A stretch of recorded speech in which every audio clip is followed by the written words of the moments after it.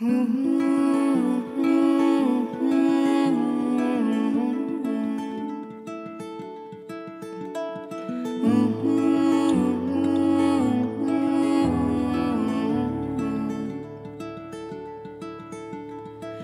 us be lovers, we'll marry our fortunes together. I've got some real estate here in my bag. Ooh, so we bought a pack of cigarettes and Mrs. Wagner pies, and we walked off to look for America. Hey, Sembra l'America, storie da un'immaginaria high school, la Silvana High, dove Mr. D e i suoi alunni ci raccontano un episodio alla volta quello che l'America è, ma non sa tanto bene di essere.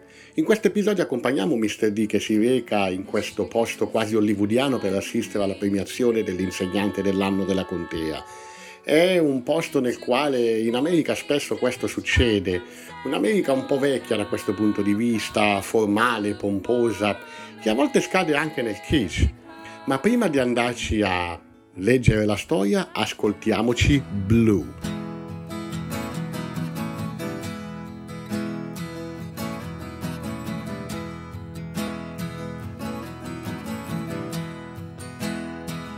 Where have all my friends gone?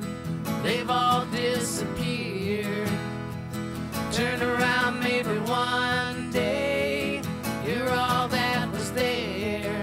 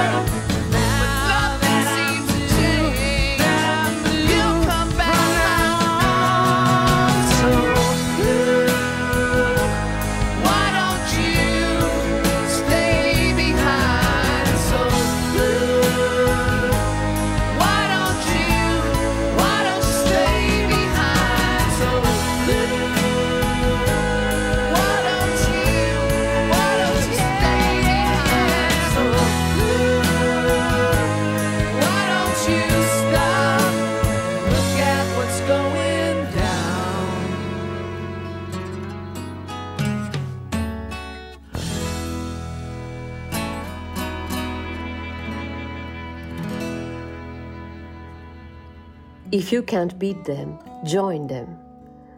Un vecchio motto inglese recita If you can't beat them, join them. Se non puoi sconfiggerli, unisciti a loro. Una sorta di Pax Romana al contrario. Beh, da queste parti, più che una massima, è uno stile di vita. Sulla I-495 mi sto dirigendo verso ovest per partecipare alla cena di gala celebrativa di Mr. Cummings, collega vincitore del premio di insegnante dell'anno. Ho comprato un biglietto per la modica cifra di $80, ma in fondo lo considero il mio biglietto della lotteria per avvicinarmi a passo spedito verso il gotha degli insegnanti della nostra contea. Ho torto collo, I bite the bullet, ho ingoiato il rospo e adesso cerco di farmi piacere la serata. Un cielo amaranto si eclissa con calma tra le insegne verdi del raccordo anulare e parte dello skyline di Charlotte che brilla in lontananza. La signorina del navigatore mi ricorda che è la mia uscita, la numero 16, ancora 4 miglia da guidare senza fretta. Alla radio Usher canta Oh my gosh, you make me want to stay. Oh oh oh oh oh oh oh oh oh. Ho seguito, adulato, lusingato Mr. Cummings per una settimana. L'ho accompagnato con passo socratico tra le pieghe del nostro istituto. L'ho ascoltato parlare con colleghi, segretarie, bidelli, alunni nel tentativo di carpirne i segreti, di trovarne una macchia. Giorno dopo giorno mi ero reso conto che Mr. Cummings era un uomo immacolato. Gli studenti volevano essere come lui. Il preside avrebbe voluto che gli altri docenti fossero come lui. I genitori avrebbero voluto parlare ai loro figli come faceva lui. Alla fine della settimana, anch'io avrei voluto essere come lui. Raggiungo l'uscita 16, che è già buio. Il navigatore mi guida placidamente verso un grande parcheggio. Scendo dalla macchina e mi guardo intorno. Il locale che ospiterà la serata di gala è un immenso edificio in stile neoclassico, una sorta di tempio romano in marmo bianco con colonne che circondano l'intero perimetro della struttura. Dei fari colorati piantati per terra illuminano l'edificio dal basso verso l'alto come se fosse un'astronave o il set di un colossal hollywoodiano. In questa settimana di appostamenti mirati avevo scoperto che Mr. Cummings era sempre di buon umore. Armato di un ottimismo inguaribile, riusciva a fare tutto con instancabile leggerezza. Poco alla volta aveva catalizzato intorno a sé una sfilza di impegni extrascolastici che avrebbero fatto impallidire il più infaticabile degli stacanovisti. Mr. Cummings si occupava del telegiornale mattutino della scuola. Presiedeva il Key Club. Era il coordinatore dei club di studi sociali, il coordinatore della Honor Society e, come se non bastasse, anche l'allenatore della squadra di lacrosse maschile, che, manco a dirlo, aveva vinto il campionato della contea. Calcolatrice alla mano, Mr. Cummings passava dalle 10 alle 12 ore giornaliere nella scuola, sabati compresi. Il grande ingresso del centro convegni è una sintesi di cristalli che pendono dal soffitto, stucchi dorati lungo le pareti e tappeti color porpora di tiro. Mi muovo con circospezione, quasi con timoroso rispetto. Un attendente in giacca e cravatta mi si avvicina con fare concitato. «Signore, in ritardo, venga con me!» e mi tira per la giacchetta. Venerdì sera, seduto in sala professori, al termine della partita di lacrosse, ero riuscito finalmente a scambiare 4 chiacchiere da solo con Mr. Cummings.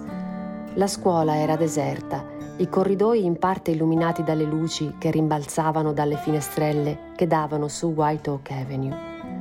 Ho sempre avuto un debole per le scuole deserte.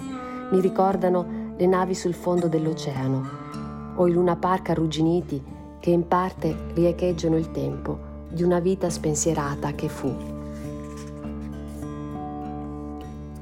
Un fotografo si aggira come un falco e di tanto in tanto acceca qualcuno con il suo flash luccicante.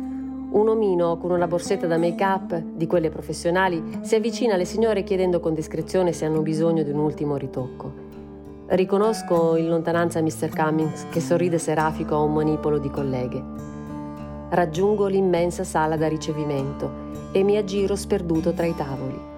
Un cameriere in livrea mi si avvicina, legge il mio nome sull'adesivo e mi guida con calma al mio tavolo.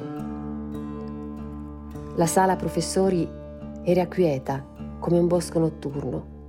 Seduto sul divano a fianco all'immenso frigo, mi sentivo impacciatamente maldestro. Mr. Cummings, dal canto suo, sorrideva sereno. Si era avvicinato al distributore automatico e aveva preso una Dr. Pepper. Ma tu come fai a fare tutte queste cose e anche a insegnare? Eri riuscita a domandare cercando di controllare i battiti del cuore. In che senso? Aveva replicato lui senza scomporsi. Sei responsabile degli annunci diurni, coordini il Key Club, oltre al club dei social studies, la squadra di lacrosse, ma dove lo trovi il tempo per preparare le lezioni? Ladies and gentlemen, è con grande onore che invitiamo in sala il meglio dei nostri insegnanti, coloro che rendono questo paese il luogo dei sogni, delle speranze, coloro che ogni mattina, pioggia e sole, rendono le nostre comunità un luogo di cultura, di speranza, di ambizione. Signore e signori, ecco a voi i finalisti del premio per l'insegnante dell'anno della nostra contea.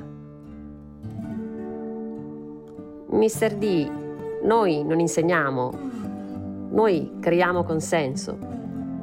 Il nostro datore di lavoro sono le famiglie che pagano le tasse e loro vogliono che... Mr. Cummings aveva alzato la testa verso il soffitto come a cercare una qualche ispirazione tra le pieghe del cartongesso pezzato di umidità. Loro vogliono che intratteniamo i loro figli. Io mi limito a spiegare al midollo un programma che negli ultimi 2 decenni è stato gradualmente semplificato a causa della pressione degli anti-intellettuali di una società utilitaristica. Gli insegnanti di questo millennio non devono insegnare, devono intrattenere. Imparare è un processo intellettuale e le famiglie lo trovano incredibilmente palloso. Noi abbiamo smesso di insegnare da molto tempo, anzi, se devo dirtela tutta, non abbiamo mai insegnato. Negli anni '80 bastonavamo spiegando un programma incomprensibile alla maggior parte dei nostri alunni. Negli anni '90 ci facevamo i fattacci nostri, raccontando aneddoti delle nostre inutili vite. Adesso intratteniamo e postiamo le lezioni sui social media cercando di ottenere più like possibili dai genitori. Una musica trionfale accompagna la sfilata dei finalisti che entrano nell'immensa sala da pranzo dispensando sorrisi e ampie sbracciate. Uno schermo nel fondo della sala proietta le foto dei finalisti, mentre la voce fuori campo li introduce una alla volta.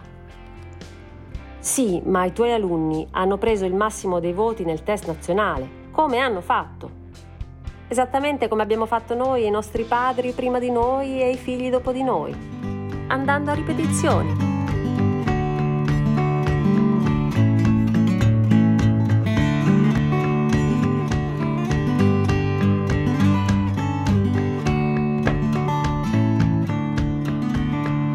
If I were young again, I'd pay attention to that little known dimension, the taste of endless time.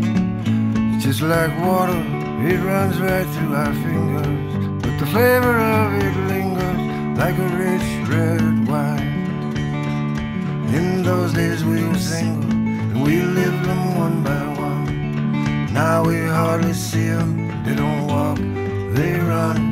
But I got plenty left, I've set my sight on. Don't wait up, leave the light on, I'll be home soon.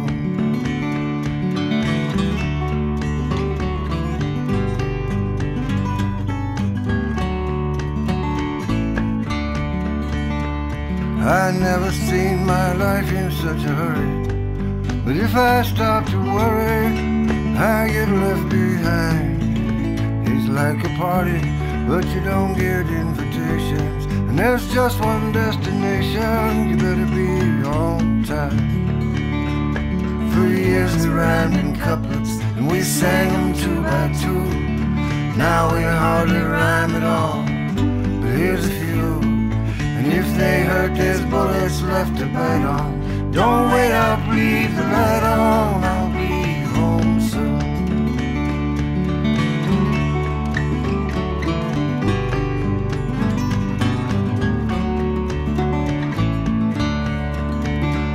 That drummer in my head needs inspiration. There's a lack of syncopation that holds me to a line. It's just so hard to leave these cages that we're thinking. By stages we just sink into a slow decline. For years we lived in waltz time and we danced 3 by 3. Now it's hard to dance, but if you stick with me, we've got what we need to spend the night on. Don't wait up, leave the light on, I'll be home.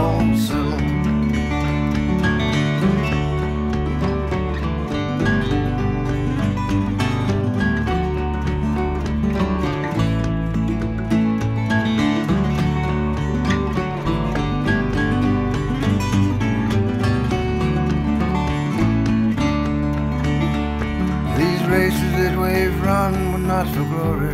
No moral to this story. We run for peace of mind, but the race we're running now is never ending. Say space and time are bending, there's no finish line. But I lived to be 100, I was born in 44. 39 to go, but I ain't keeping score. I've been left for dead before, but I still fight on. Don't wait up, leave the light on, I'll be home soon. I've been left for dead before, but I still fight on. Don't wait up, leave the light on, I'll be home soon.